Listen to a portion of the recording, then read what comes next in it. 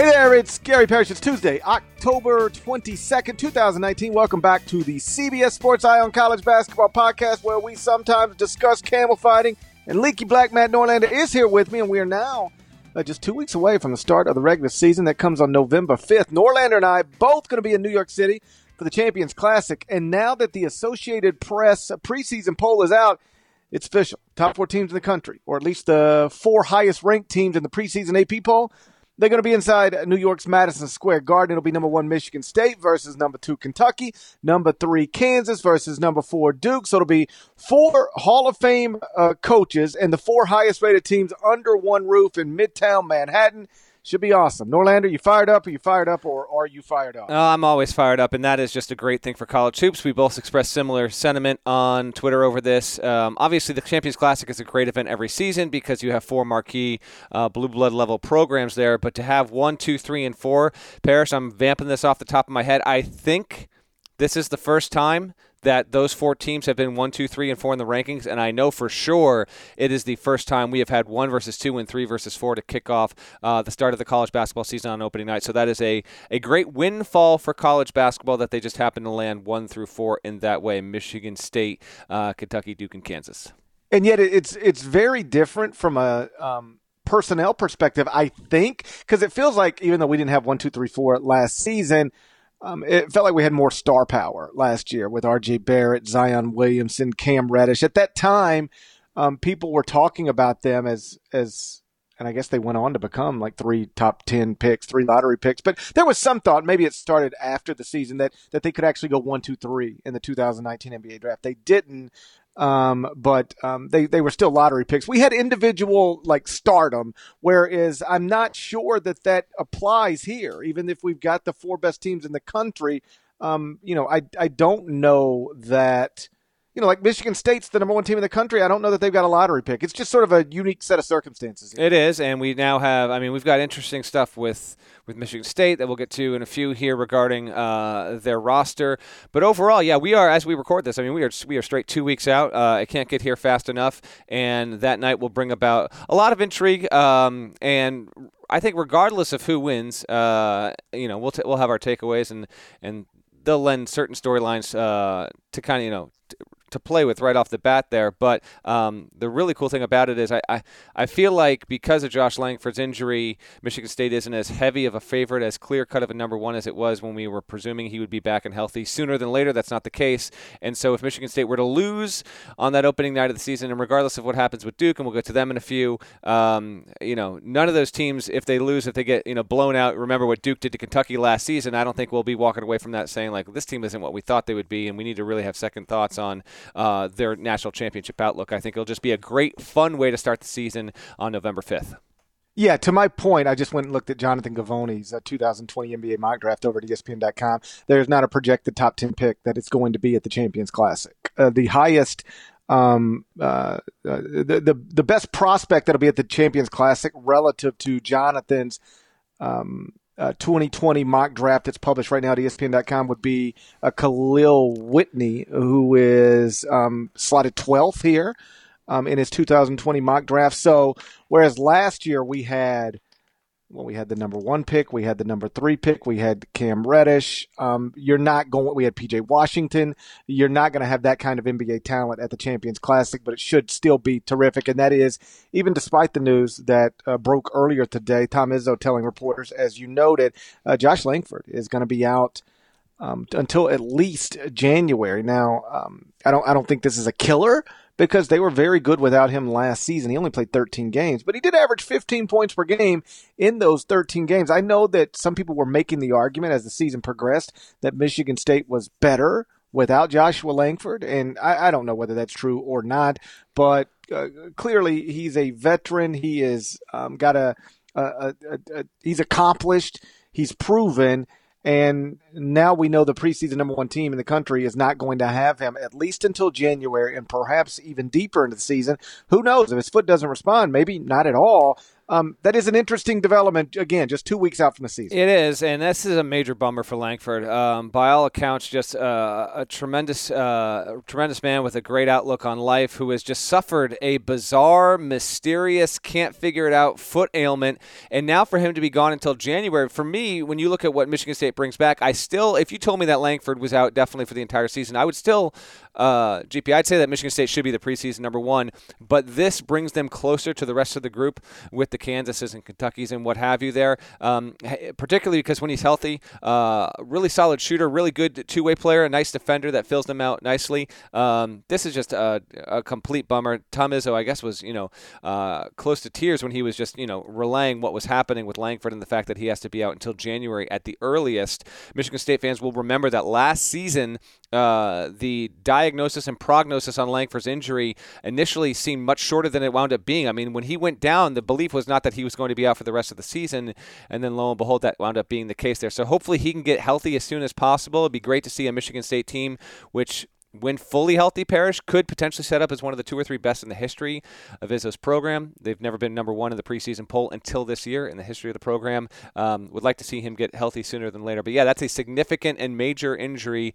Big news here on Tuesday, 2 weeks out from the start of the season. So the nightcap at the Champions Classic, it will be number 1 Michigan State against number 2 Kentucky. The early game will be number 3 Kansas against number 4 Duke. And I bring that up because you published your 1 to 353 rankings at CBS Sports earlier today, and you've got Duke down at number 10, which is lower than the AP poll.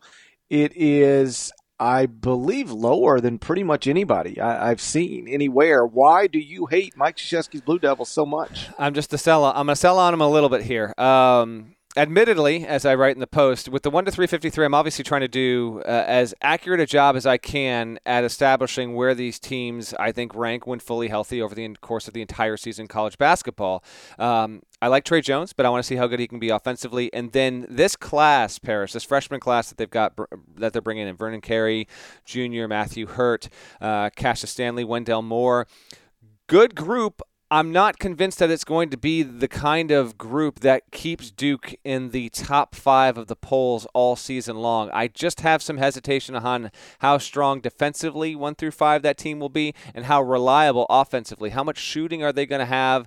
I could very much see a scenario in which Duke is a very good team fighting for a 2 seed and 3 seed, but they're not nearly as consistent or dominant as they were a season ago. So I sell a little bit on them. And it's also interesting that Duke was the pick to win the ACC yet again.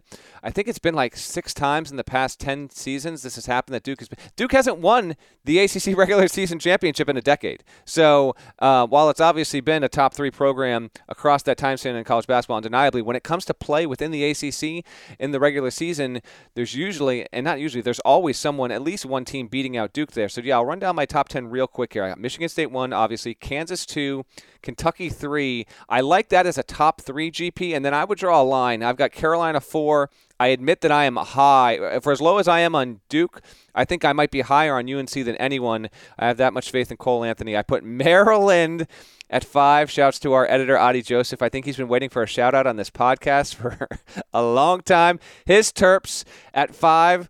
I think he's actually disgusted by how much I believe in the Terrapins, as are a lot of Terrapin fans. But I look at that roster, JP, to me. And you're similar, by the way. We'll get to your ranks in a second. I got Florida 6. Shout out to another editor, Adam Silversino, UF alum. That was not intentional, but I just realized I put both those teams 5 and 6 back to back. Virginia at 7, Gonzaga at 8, Louisville 9, and then Duke at 10. Yeah, I've got Maryland, I think, 6. So I'm high on them as well. And it's funny, like, Maryland is the I don't want to say the one fan base, but typically if you rate somebody high, the fans are enthusiastic about it. And if you don't rate that team as high as the fans think, then they think you're the dumbest person on the planet. And yet it is Maryland fans who consistently will be like, we're not going to be that good. I know. They're like, there's no way we're going to be that good. They just, like I said, I look at what they're bringing back and what they're enrolling. It looks like a easy top 10 team to me, and yeah, I've got them 6. That's too high. There's no way we're going to be that good. They fundamentally don't believe in themselves. They don't. It's funny you mentioned that, because before we published the 1 to 353 on Tuesday, I just said, listen, this is coming soon, about an hour before it published, and in that time I had much Maryland chatter and like tongue in cheek, like, yeah, we might be good enough to get upset in the second round this season. I've got some real optimistic outlook on our team. I think Maryland fans are frustrated with the potential they've seen over the past 6-7 years with Turgeon there, and they haven't lived up to it. But I'm going to stick. I like Stick Smith. I think he will be a top 5 sophomore in America, and I do think Anthony Cowan will wind up being a top 5 point guard of value and importance this season. I will ride those 2 players over all others, but I do like the rest of the roster as well. But yeah, Maryland was one when I was making this list. Once I got to 5, I thought, well, who do I want to put here? And I zagged a little bit. I not too much, because you and me might be higher than just about anyone on the Terps there, but I do like them. For the record, they are 16 in the also newly released KenPom rating, so that's not too far behind, but we are a bit higher than most others. Maryland hasn't been to the Elite Eight since 2002, so it's been a long time since that program has operated at the tip top of the sport.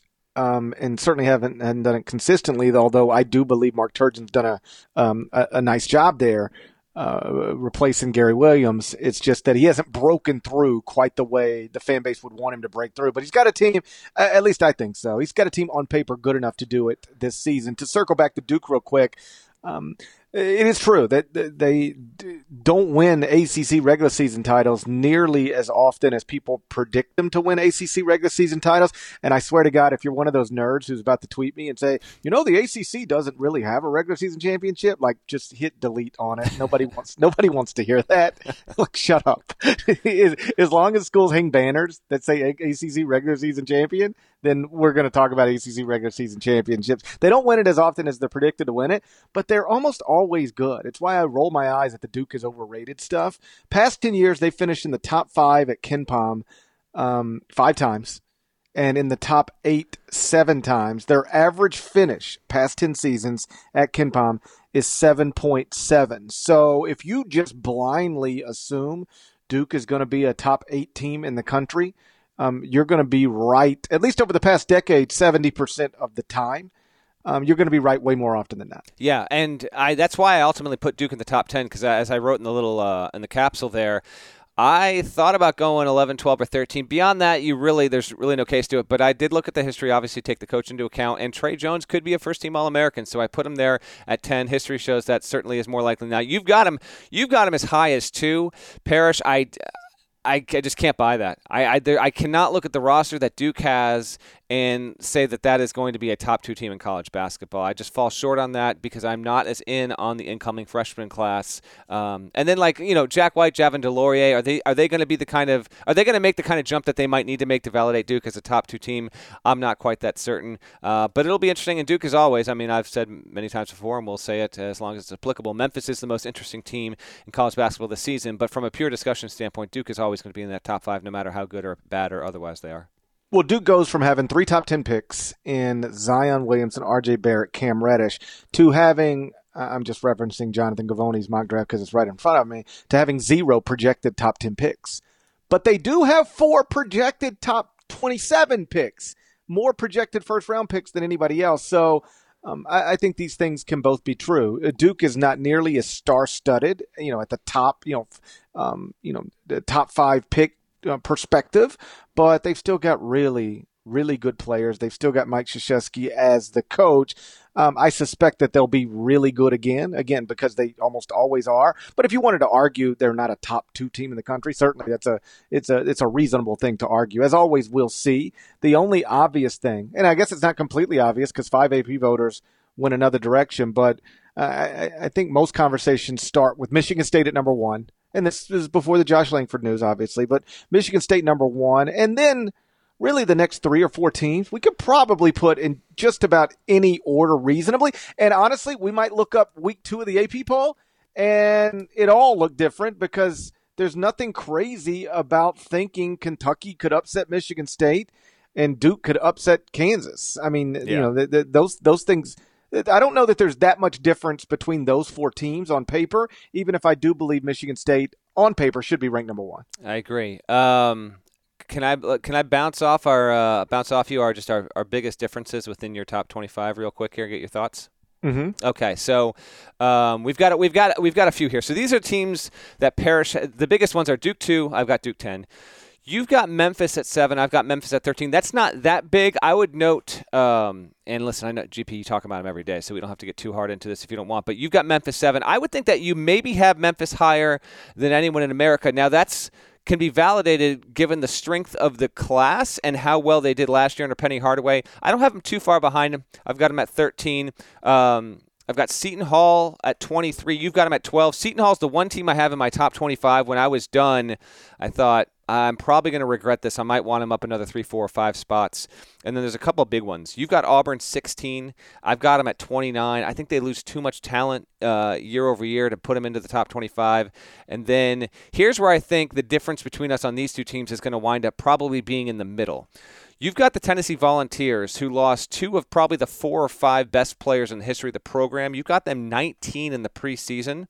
I've got them 41st. So if you told me at the end of the season that Tennessee winds up with, like, say, a 7 seed, it was closer to that, settling in the 28 to 32 range at KenPom or otherwise, I would totally believe that. There's a few more I want to get to, but I wanted to get to those 5 in particular. Duke, Memphis, Seton Hall, Auburn, Tennessee. Those are the 5 teams you have ranked where I have the most difference in my rankings at the top. Seth Davis had Memphis number 6 at The Athletic. Special shouts to Seth. But now he has backed off of that in his updated rankings. I think moved Memphis down to maybe 12. And that was the biggest discrepancy between KenPom's preseason ratings and most human rankings. When KenPom's preseason ratings came out on Sunday morning, it's got Memphis 50th. In the country, which obviously is lower than literally any human ranking. Every AP voter's got Memphis in the top 22, as high as 7, as low as 22, but nothing lower than 22, and yet they're 50th at KenPom, which does make me reconsider.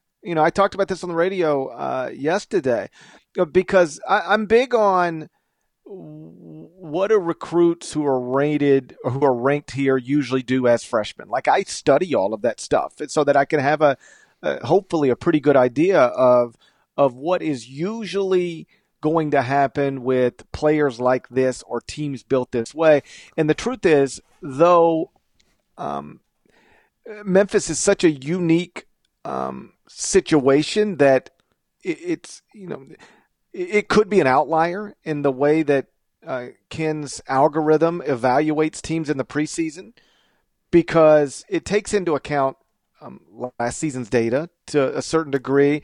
It doesn't value sub 30 freshmen nearly as much as maybe a human would value a Boogie Ellis or a Damian Baugh or a DJ Jeffries. But so it's a unique. How often does the NIT team enroll the number 1 recruiting class in America, right? So there's a lot of stuff going on here. But I will say that if you just go back and look at the past 5 years at KenPom's preseason ratings, regardless of why somebody is ranked where they're ranked, the truth is this: teams that start 50th or worse have only earned a top 4 seed in the NCAA tournament one time in the past 5 years. So there's 80 possible spots, and only one time as a top 4 seed been a team that started 50th or worse at KenPom's preseason rating. You want to take a guess who it is? Trivia time. Oh, gosh. One time in the past 5 years, a team started 50th or worse and earned a top 4 seed in the NCAA tournament. How many years? 10 years? Past 5 years, it's only happened once. Oh, 5 years. With an ACC team in 2015. So would that have been NC State? No, it was Notre Dame. You'd never guess it. There's no reason for you to guess it. Okay. But they started. I don't even remember this team. I don't even know who was on it. But they started 70th at KenPom, and they got a 3 seed in the NCAA tournament. Yeah, that's the one that almost beat Kentucky. Maybe, if you say so. That is. Okay, yeah. I'm almost positive that is. Yeah, that's the team that almost beat Kentucky. Yes. Okay, so they finished 9th at KenPom, started 70th. So if you're looking for teams that went from 50th or worse to a top 4 seed, only once in the past 5 years. 50th or worse to a top 15 KenPom finish, only once past 5 years. That's also that same Notre Dame team. 50th or worse and then makes the Sweet 16. It's only happened 9 times in the past 5 years. So only 11.3% of the past 80 Sweet 16 teams started 50th or worse at KenPom. So I know that depending on perspective, fans like to scream, preseason rankings don't mean anything, and preseason ratings don't mean a thing. But the truth is they're pretty good indicators of what is likely to happen. More evidence being this. 6 of the past 9 national champions were preseason top 5 at KenPom. 7 of the past 9 national champions were preseason top 10 at KenPom. So if you really have dreams of cutting nets on a Monday night, you probably need to be – history shows you need to be in the top 5 preseason KenPom. And if you really want to get a top 4 seed in the NCAA tournament, you really want to go to a Sweet 16, history shows you better be in the top 50 at KenPom. And so that's obviously a big topic of conversation in Memphis. What does that preseason rating should it downsize expectations a little bit? Because, again, I'll make this as simple as I can make it. If you are rated where this Memphis team is rated in the preseason, the odds of you having the type of season most Memphis fans or most human polls think are on tap. It doesn't usually happen. But if you were looking for a comp, I thought this was interesting. LSU last year started 48th at KenPom. They win the SEC. They go to the Sweet 16. They get a top 4 seed in the NCAA tournament. And that team was built a lot like the Memphis team. It was coming off of an NIT and enrolling 2 5-star prospects. Same thing as Memphis, coming off of an NIT, enrolling 2 5-star prospects. So that might be the closest comp. But either way, I thought the preseason numbers were interesting. That is interesting. Wisdom of the polls, wisdom of the crowds there with a lot of that stuff that you referenced. Sticking in the American real quick here, I've got Cincinnati 12th. You have Cincinnati unranked. If you did a top 39 in one, I'm not even sure if you would go that high. I got a couple teams here that I am aberrationally high on and willing to be very wrong on. But, hey, the Wofford principle is always in play here. Just remember that, Parrish. USL are on Cincinnati just because they lose Cronin. Got to the tournament way more often than not there. They bring back a really good player, but maybe not enough on the roster there. I wanted your thoughts as someone who, not just when the season ends, but 5-6 times during the offseason, you reevaluate the top 25 and 1, and you update it as results, transfers, all this stuff merits it. That's my highest ranked team, the Cincinnati Bearcats at 12, that you do not have ranked out of your 26. That's all. Yeah, I would have them in the top 35. I do think losing Mick matters, and I'm a believer in John Brandon. I think he's going to be good there. But Mick was really one of the most consistent winners in college basketball over the past decade or so. I know that he didn't bounce it into the second weekend nearly as often as Cincinnati fans wanted, but he was rock solid despite having rosters that did not usually suggest what he was about to do was a likely scenario. So I do think losing Mick matters, and losing, you bring back Jaron Cumberland, but you do lose some key pieces. You could reasonably have them in the top 25. I would have them in my top 35. I do think top 15 is pretty high based on everything I just said. Yeah, no, it's definitely high. I've almost got a feeling that while I'm not predicting Cincinnati to win a national championship or anything like that, nothing like that. I think we might have a Larry Coker situation like with Miami football. He inherited Butch Davis's roster, almost 20 years ago, and came in and was really successful. I like his style with the roster that Cincinnati has with Cumberland, so that's why I'm high on them. Another team I'm way high on. I'm higher on than anyone by far. This team only received 1 vote in the preseason AP Top 25. That's those Providence Friars. I've got them 15th. You've got them unranked. I think 1 through 7, Providence has a chance to have the best roster in the Big East, led by Alpha Diallo. But they got my man Lou Wayne Pipkins, okay? And if he's healthy, he'll be playing point for point for Providence. That was the one issue with this team and the reason why they did not make it to the NCAA tournament last season. Cooley had gone the previous 5 seasons, which was a Providence record there. So I was aggressive on them. I actually think that Providence and Villanova will tie in the Big East, and then Seton Hall will finish a game behind. If I'm blindly trying to project here, I think that those three will clearly be the three best teams. Although shouts to Xavier fan, because you are already coming at me, not just for having Xavier a little too low. I've got the X-Men at 36 overall, but they're like, we weren't that different than Providence last year, and you've got them 20 spots ahead of us. I hear you, Xavier fan. We'll see. I think you're going to be much, much better. Couple more. You don't have Texas ranked. I've got them 25th. That's minuscule. So for all I know, you'd have them 27 or 28. I do buy Shaka's team this year. Good freshman there, Will Baker. It is we touched on it on the previous podcast. I do think it is a make or break year for Shaka Smart, but I think that they will get to the tournament with ease. And then the only other team, Parrish, and you can go wherever you want with any of these if you like. The only other team that I have higher than you, that we both have ranked, you've got the Buckeyes of Ohio State 21, which I think is reasonable. I think, admittedly a little bit aggressive with them. I've got them 14th overall. Caleb Weston, probably the best post player. DJ Carton will be a really good freshman. And I think defensively, I really like what Holtman has with this team, how much he's able to bring back. I just think we'll look up, and they're not going to be a sexy team, but I think Ohio State, Parrish, is going to win a lot of games 65-61, and they're going to climb up the Big Ten standings and wind up being a top 10 defensive team nationally. I'm a little lower on Xavier as well. Like, Xavier's the one team in the AP poll that I do not have in the top 25 and one. They're 19th in the AP poll. I don't have them ranked, and so it's interesting. You and I are both low on Xavier. Happy to be wrong. Yeah, happy to be wrong about Xavier, but you and I do not have them in our top 25 or top 26. They're 19th in the AP poll. The teams that I am higher on than the AP poll is, I got Tennessee 19th, as you pointed out. They would be 28th in the AP poll. I've got Davidson 23rd. They would be 31st in the AP poll. But the truth is, by the time AP voters submit their ballots, I don't mean to suggest they're copying me or you or anybody in particular, but I do think it does become I think we dating back to April helps sort of frame the way people are going to vote, and then it does become a little bit of a groupthink exercise. Not completely, but a little bit of that. I think that is true. I just think it's unavoidable. Think about because a lot of the voters will cover college football and college basketball, and so if you're in the midst of covering college football from basically GP end of July until now, and your vote was due say a week ago or whatever, you're like, all right, well, I got to check in here. Let me check out A, B, C, and D to see where these teams are at. And I think that can also play a factor. I'm glad that you mentioned Davidson, because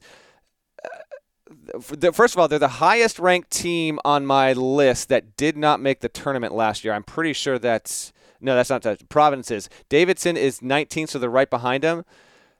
Parrish, this roster brings back a ton. I mean, Keelan Grady is the better pro prospect, and yet John Axel Gunmanson won A10 Player of the Year. Those are two of the three best players in the league. I don't see how this isn't a top 3 team of Bob McKillop's tenure. I see no conceivable reason how you could not have Davidson as a preseason top 25, given how much they bring back from a really solid team that, it just missed out on the tournament, but won 24 games a season ago. I think we are in close to lockstep with those two teams specifically, Davidson and VCU out of the A10, and then I'll just mention that Dayton's right there too. I mean, I've got Dayton 37. You're going to be at A10 Media Day later this week. It's an optimistic time for that conference, because those three teams, I think, will all be in the NCAA tournament, and the league, after it was way down last season, as you well know, is truly. I don't feel like I'm gassing it up. I'm speaking honestly after talking to coaches and researching. Like the Atlantic 10, I think will make an aggressive bounce back, quite possibly to be like a top 8 league in college basketball this season. Yeah, I mean, VCU and Davidson basically bring back all of their important pieces from quality teams.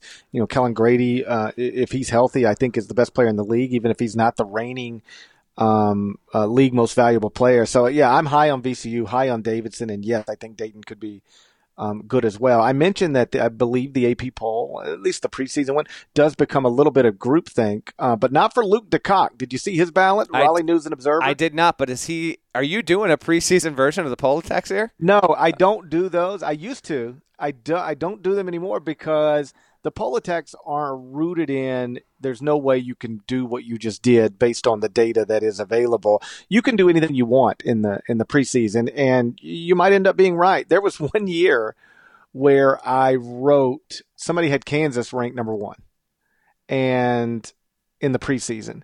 And I even I wrote a comment about how ridiculous it was. I think I even called Bill Self, and Bill's like, "There's no way we should get a first vote, right?" But then they ended up you looked up at some point in the season, they were really number 1 in the country, right? So I just said, you know what? I'm not. Right. I'm going to wait until we have results before I start making fun of people's ballots. But the reason I bring it up, he has Missouri ranked 13th on his ballot. He is the only voter who has Missouri on a ballot. He's got them all the way up at 13. You've got Missouri down at number 82. Nobody Wow.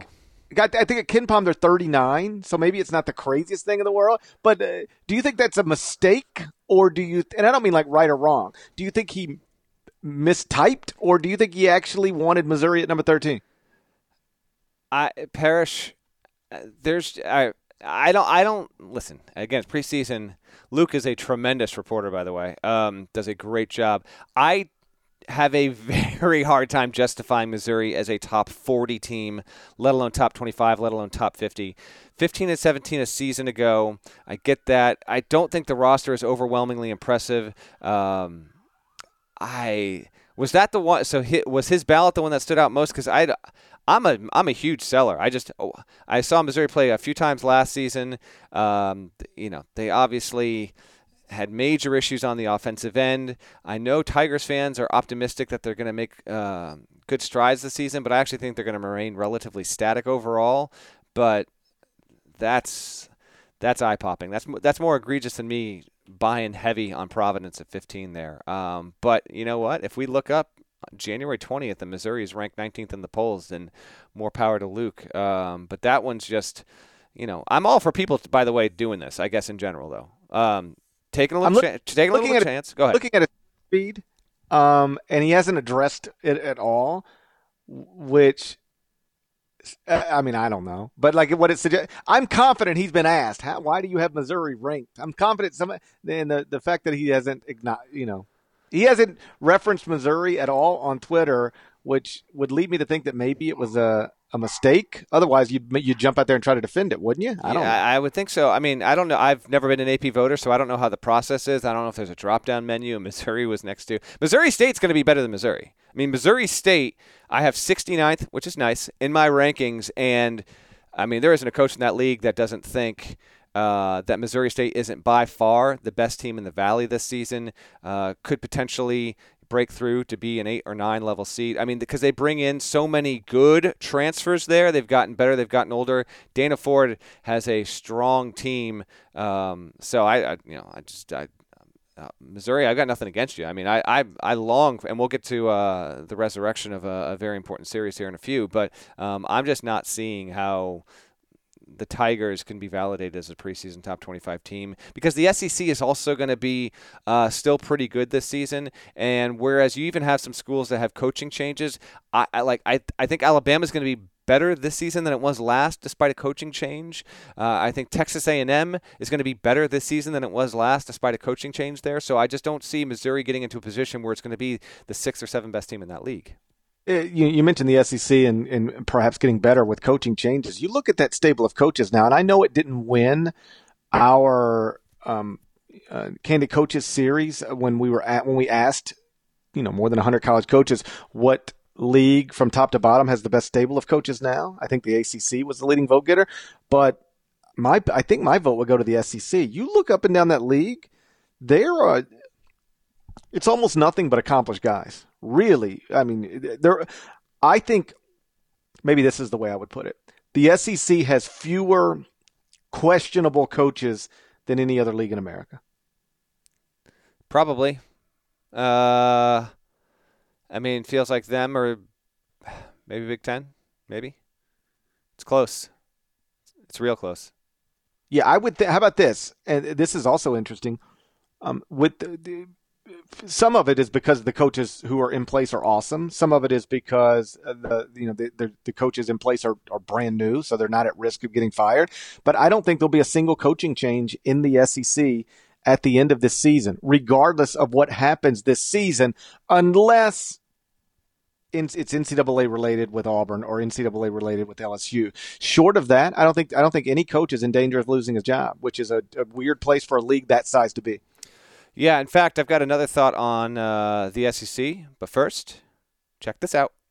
Are you looking for a new basketball shoe? If so, this is Gary Parrish here to tell you that the New Balance 2-Way V4 features the groundbreaking use of fuel cell technology with fresh foam, creating the ultimate combination of rebound and cushioning. Every step feels explosive and dynamic, and the upper construction features a lightweight textile that's supportive and breathable. So whether you're hitting the clutch shot or locking down the opposition, the 2-Way V4 gives you the tools to play at a high level. Learn more and purchase the 2-Way at newbalance.com. The all-new Hyundai 2024 Santa Fe is equipped with everything you need to break free from the dull work week and embark on an adventurous weekend with your family. The Hyundai Santa Fe's features like available H-Track all-wheel drive, standard third-row seating, available dual wireless charging pads. You've got the H-Track all-wheel drive so you can take on those dirt trails and kick up some mud. Or the third-row seating gets your whole family in to experience the thrill together. The dual wireless charging pads make sure that no one gets stuck in the great outdoors with a dead cell phone. Think about those adventurous activities you can do. Like me, taking a ski trip up with the family, maybe going on a camping expedition, anything and everything. Learn more about the all-new Hyundai Santa Fe at HyundaiUSA.com. Call 562-314-4603 for complete details. All right, so GP, just real quick, since we're hitting on this topic here, because I did specifically look at a few leagues once I had assembled the rankings there, and I have LSU at 40. I've got Bama at 33. So overall, when you look at and Tennessee's the only, and I've got Tennessee at 41. So a mild seller on them, but the SEC is in a position here where you've Kentucky and Florida will punch it out for the top of the league. Auburn, LSU, Tennessee, Mississippi State, Georgia might have the best. Might. We'll see. Might have the best freshman, America, and Anthony Edwards there. Buzz now steps in at Texas A&M.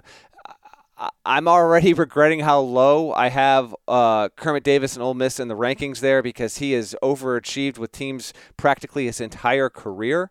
And then even like South Carolina, I have down in the 80s. Frank Martin did tie for fourth in the league last season, so it's just one guy after another in that conference. And even I'm selling on Arkansas in year one under Must. A lot of roster turnover. How are they going to do with the transfers and all that? But if he gets it going there, I mean, it's just a super intriguing conference overall. And because of that, while I think Kentucky and Florida are the clear top, like a throwback to 2007 here, but they're the clear top, I just think we're guaranteed to have 5 or 6 really good teams in the conference, but it almost just feels like a big old stew there, and you can kind of pull out the teams. For me, it's harder to differentiate really with any sort of true confidence how the pecking order will be 3, 4, 5, 6, 7, 8, 9. Yeah, I think everybody would have Kentucky, Florida. And in fact, our expert picks at CBS Sports on the SEC preview, everybody had Kentucky, Florida, 1, 2 in some order. And then after that, it gets a little mixed up. And you mentioned Kentucky and Florida are going to, bang it out at the top of the league. And I think that's true. But I did notice the KenPom projections have Kentucky winning the SEC by 3 games. They got Kentucky going 14-4 in the SEC, Florida and Tennessee finishing second at 11-7. So I'll be shocked if anybody wins that league by 3 games. But I did notice that Ken's preseason ratings projections have Kentucky really running away with the SEC regular season title. Kentucky at 2, Florida at 10. Real quick, I'll spout these off because the KenPom ratings came out Sunday. AP came out Monday. Then my 1 to 353 came out here on Tuesday. Here's 1 through 25. Tell me if anything sticks out to you as being wrong or abnormal. MSU, Kentucky, Louisville, Duke 4, Virginia 5. Then UNC, Purdue at 7. Nova, Gonzaga, and Kansas fill out the top 10. You go down, you have Ohio State at 11. That's higher than even I have them. Florida, Baylor, Florida State at 14. Texas Tech reigning runner-up at 15. The Terps, as we said earlier, at 16. Marquette, without the Hauser brothers, at 17. Xavier right behind them at 18. The Vols and Seton Hall fill out top 20. The next 5 are Michigan, who will be without Franz Wagner for at least 4 to 6 weeks. We learned that yesterday. Auburn at 22. VCU 23. Arizona 24, and Oklahoma at 25. I got a couple surprises in there, but to you, if you had to narrow it down to 1 or 2, what stands out the most in terms of what you didn't expect to see when you opened up the tab on, say, Sunday night? Well, I don't know what I expected to see, but I think Purdue's too high. But I understand why Purdue would be that high. Like, I had Ken on the radio show yesterday, and one of the points he made is that his algorithm, it values teams that are good. You know, like if you've been good, it on some level, it assumes that you will be again. And so that's the explanation for, at least it's part of the explanation for Purdue. Purdue has consistently been good in recent years. So his model is assuming that Purdue will be good again. And I do think they will be. I've got them in the top 20, but I don't know that any human ranking would have Purdue in the top 10, at least not one that I've seen. And then Maryland, that seems too low. You know, I've got Maryland 6. The KenPom preseason ratings have Maryland at 16. And then Florida State, I would say too high at 14. But again, they've been consistently good, so perhaps that explains that. And Marquette, losing with the Hauser brothers, I think they're preseason top 10. Without them, I don't think they're preseason top 30, maybe. Yeah. So the idea that they would be 17th, that's a little high. But again, this is all, Ken, I think even Kim would tell you there are going to be outliers, even things that when it spits it out, he goes, I don't love that. But he just sort of lives with the totality of it because it is. I mean, history shows it does a good job of telling you who's going to be good and who's not going to be good, even if there are minor disagreements you might have with very specific teams. So I accept it as credible and as a good guiding principle, even if I would go Purdue's too high, Marquette's too high, Maryland's too low. I mean, I could nitpick it, but I still pay close attention to it because I do think, again, history shows.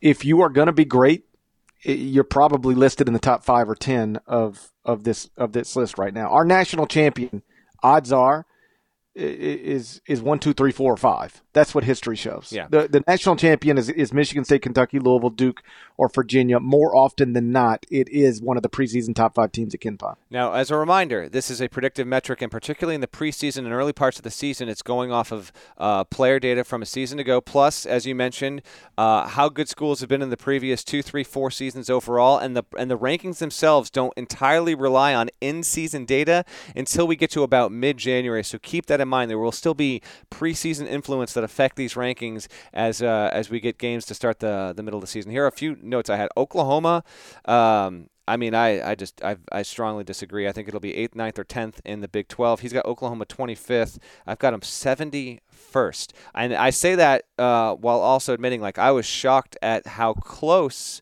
I obviously didn't consult these rankings, but when I did mine, a couple of teams were Illinois, we both had 35 right on the button. A big season ahead for Illinois. So I say that to acknowledge that there are some major discrepancies here. Marquette at 17. You said not top 30. I got Marquette 52nd in the country. As I wrote in the capsule, feel free to prove me wrong. But if Marcus Howard is going to be just a complete volume monster, is there enough around him? And there might be, but I don't see a situation or a scenario in which Marquette is a viable top 4 team in that league. Maybe top 5, but them at 17, to me, is probably putting a lot of stock into Howard and how often he was the most valuable player in a game Marquette played last season. I think that probably had some sort of impact overall. Purdue at 7 is high, but given how good they've been, and then they still bring back, we're going to have our top 101 players published later this week at CBSSports.com. We do have 3 Purdue players on that list, and I'm talking off the top of my head. I don't think there are more than 5 teams that can claim the same. So if you want to look at it from that perspective, slotting Purdue as a top 10 team in the preseason, not totally outrageous. So we both have them ranked, but just 7 is much, much higher than I would have expected there. And then otherwise, Florida State, but I can give you the exact reason for that. I mean, Florida State over the past 5 years is the third winningest program in the ACC. So if you purely go off of how Pomeroy's rankings value year-over-year success in the big picture, Florida State's inclusion there is not so surprising. But overall, I'd say that's what sticks out most to me, but nothing too crazy. We mentioned Memphis at 50 in the KenPom rankings. I thought that was relatively notable. And then one other team, Parrish. The shine of the Bo Ryan era is completely washed off of Wisconsin and maybe been replaced by Purdue, because you'll recall that without fail, Wisconsin, and Pomeroy's talked about this a couple of times in years past, Wisconsin just had a way of breaking his system. In fact, I'm almost entirely sure this is correct. He even tweaked his rankings to not overvalue Wisconsin, because there had gotten to be such a point where it was busting through the wall no matter what here. Well, that's no longer the case. I mean, Wisconsin is 45th in his rankings. That's lower than I have them. They lose Ethan Happ, but I've got the Badgers at 28 overall. That was just lower than I expect him to be, but things have changed under Greg Gard. They don't have Happ. That he's a significant player. I mean, he was probably one of the 3 or 4 most valuable KenPom players last season, Parrish. So they're just a team, maybe alongside Purdue, that I'll be intrigued to follow to see how the metrics rate them going forward, because whereas Wisconsin was almost untouchable as a top 15 team every single season, that has now clearly changed. So it's always fun to, once all of this preseason stuff is out, to sort of look at it and contrast and compare. And so if you haven't checked it out yourself, Norlander's 1 to 353 is at CBSSports.com. You can get the KenPom ratings at KenPom.com. You don't even have to have a subscription to look at the 1 to 353 there, although you can get one for less than $20 a year. And if you're a serious college basketball fan, you should have a $20 subscription to KenPom. It makes you smarter, and really does. It's an invaluable tool for anybody who considers themselves a serious college basketball fan. Again, you can check that out at KenPom.com. Our conference previews are up over at CBSSports.com. We'll have the top 101 players list publishing a little later on this week. So a lot of content, a lot of preseason rankings. AP poll, when the coaches poll comes out, it'll all be at CBSSports.com. So go check that stuff out when you get a chance. Before we get out of here, I do want to touch on some news from Monday night, and that's that Kansas and Missouri are going to renew their men's basketball rivalry. Obviously, they were conference colleagues for a long time in the Big 12. Missouri left for the SEC. Kansas's approach at that point was basically, if they wanted to play us, they could have stayed in our league. They wanted to go be in somebody else's league, then they can go do that. But ultimately, whatever issues were rooted in that have been trumped by, let's give our fans a game that they want. And so it's a 6-year deal starting next season at the Sprint Center. After that, it'll next year be in Lawrence, then Columbia, then Lawrence, then Columbia, then back at the Sprint Center. 6 consecutive years will get Kansas, Missouri, and I love these regional rivalries. I know that some coaches want to play a quote-unquote national schedule and don't think they gain anything by playing people in their own region in the non-league, but I just fundamentally disagree. If ultimately this is about entertainment, and if it's a game that your fans want because the universities are close in proximity, in this case, share a border, then if you can make it work, make it work. And so shouts to Kansas, shouts to Missouri. Whether it was Bill and Konzo who got involved in this or whatever level it was done, it's a good thing. This is something the fans want, and it's something that makes college basketball better. College basketball doesn't need Kansas and Missouri to play to exist, but if you can get enough Kansas and Missouris and border rivals like that, or in-state rivals, to play in the every November and December, it is a more entertaining non-league basketball schedule than we otherwise would have. Trivia time. Okay. So this will be when they play next season. It'll be the first time Missouri and Kansas have played since the rivalry, now, as we understand it, temporarily ceased. Can you name, first of all, do you remember the last time they played? It would have been the last year they were in. Right, but do you remember the game? Do you remember the game or not?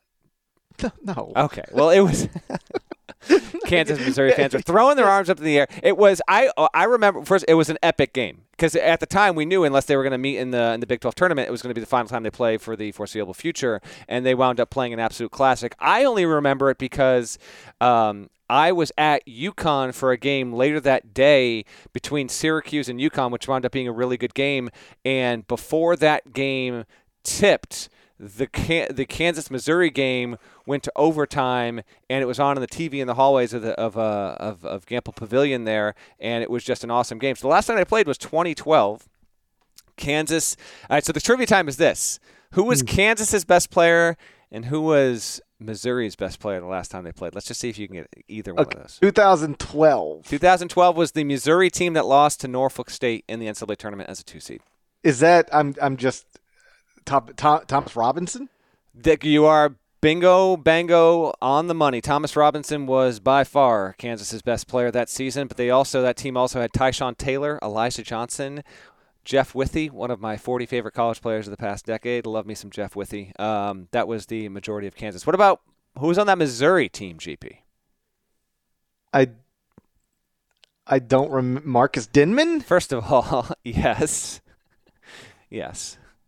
I swear to God, I'm not cheating. No, I know you're not. I know you. But there's also a particular player on that team who now happens to be a coach who might be a bit offended if he's listening to this podcast and you can't remember that he was on the team. Kimmy English. Kimmy English was on that team. Really just a role player at best, though. We both know that. I mean, what? The team wasn't the team went 30-5 with or without him. I don't think that would have made much of a difference there, and I think he knows that too. Michael Dixon, really good. Phil Pressey, the last great Missouri team, and they lost that game 87-86 in overtime at Allen Fieldhouse in what I think Kansas and Missouri fans would tell you is one of the 3 best games or so in the history of that rivalry, and now it gets reignited next season. What's interesting about next season is we could really have a situation in which that game is the thing that Kansas fans can hang their cap on, because we could have Kansas be ineligible for the NCAA tournament next season. So if that's the case, the return of the Missouri game just becomes ultimately one of the highlights if, in fact, the NCAA opts to sanction and ban the Jayhawks from the 2021 tournament, which I think is a possibility. And if that's the case, well, then the return of the Kansas-Missouri rivalry just comes at a good time, because it would, if nothing else, it's just the return of potential bragging rights. And Missouri, I actually do think will be better next season. So I think that will set up for a pretty great reintroduction to the rivalry. Prediction. Kansas, and we'll close with this. Okay. Kansas will be banned from the 2021 NCAA tournament. Norlander, yes or no? I'm going to offer my answer, but you got to offer yours as well, okay? We're both going on the record here. Sure. Yeah, okay. I love that this – I'll make the prediction here and we'll get out of here. But I do absolutely love that this is returning. The sport doesn't need it, but it is so much better to have it, and they did it for 6 years, 4 of them on campus. Just great stuff. I love it. Kansas fans are like, I don't need it. Stop it, okay? This is a tremendous thing to have back. My prediction is, yes, Kansas will, when the process goes through, the NCAA will opt to ban the Kansas Jayhawks from the 2021 NCAA tournament. What about you? I agree. I do not think Kansas will be eligible for the 2021 NCAA tournament. So perhaps their Super Bowl, as you put it, will be Kansas, Missouri, at the Sprint Center, because I don't think we'll get Kansas in the 2021 NCAA tournament. But as always, we'll see. Shouts to Devin Downey. Shouts to Chester, South Carolina. Shouts to Terry MF and Teagle. He's a legend. Shouts to Larnell. Please go subscribe to the CBS Sports Eye on College Basketball podcast via Apple Podcast. You can rate it favorably while you're there. It really does help us. So thank you guys, to those of you who have done it. We appreciate it. If you haven't done it yet, please go subscribe. Please go rate it favorably. 5 stars, nice comments. We appreciate you doing it, and we'll talk to you next week. Till then, take care.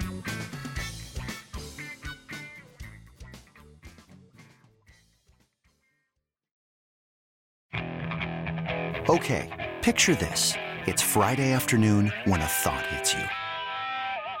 I can waste another weekend doing the same old whatever, or I can conquer it.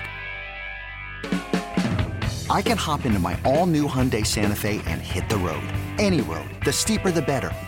Because my all-new Santa Fe is available with H-Track all-wheel drive, so I can hit the trail without a worry in the world. Heck, with 3 rows and best-in-class rear cargo space, I can pack the whole family in with all our gear. We've got available dual wireless charging for our phones, so we'll never lose touch with civilization, and we won't lose touch with the primordial power of Mother Earth. So which is it? Waste the weekend or do something a little more epic? And conquer it in the all-new Hyundai Santa Fe. Visit HyundaiUSA.com or call 562-314-4603 for more details. Hyundai, there's joy in every journey.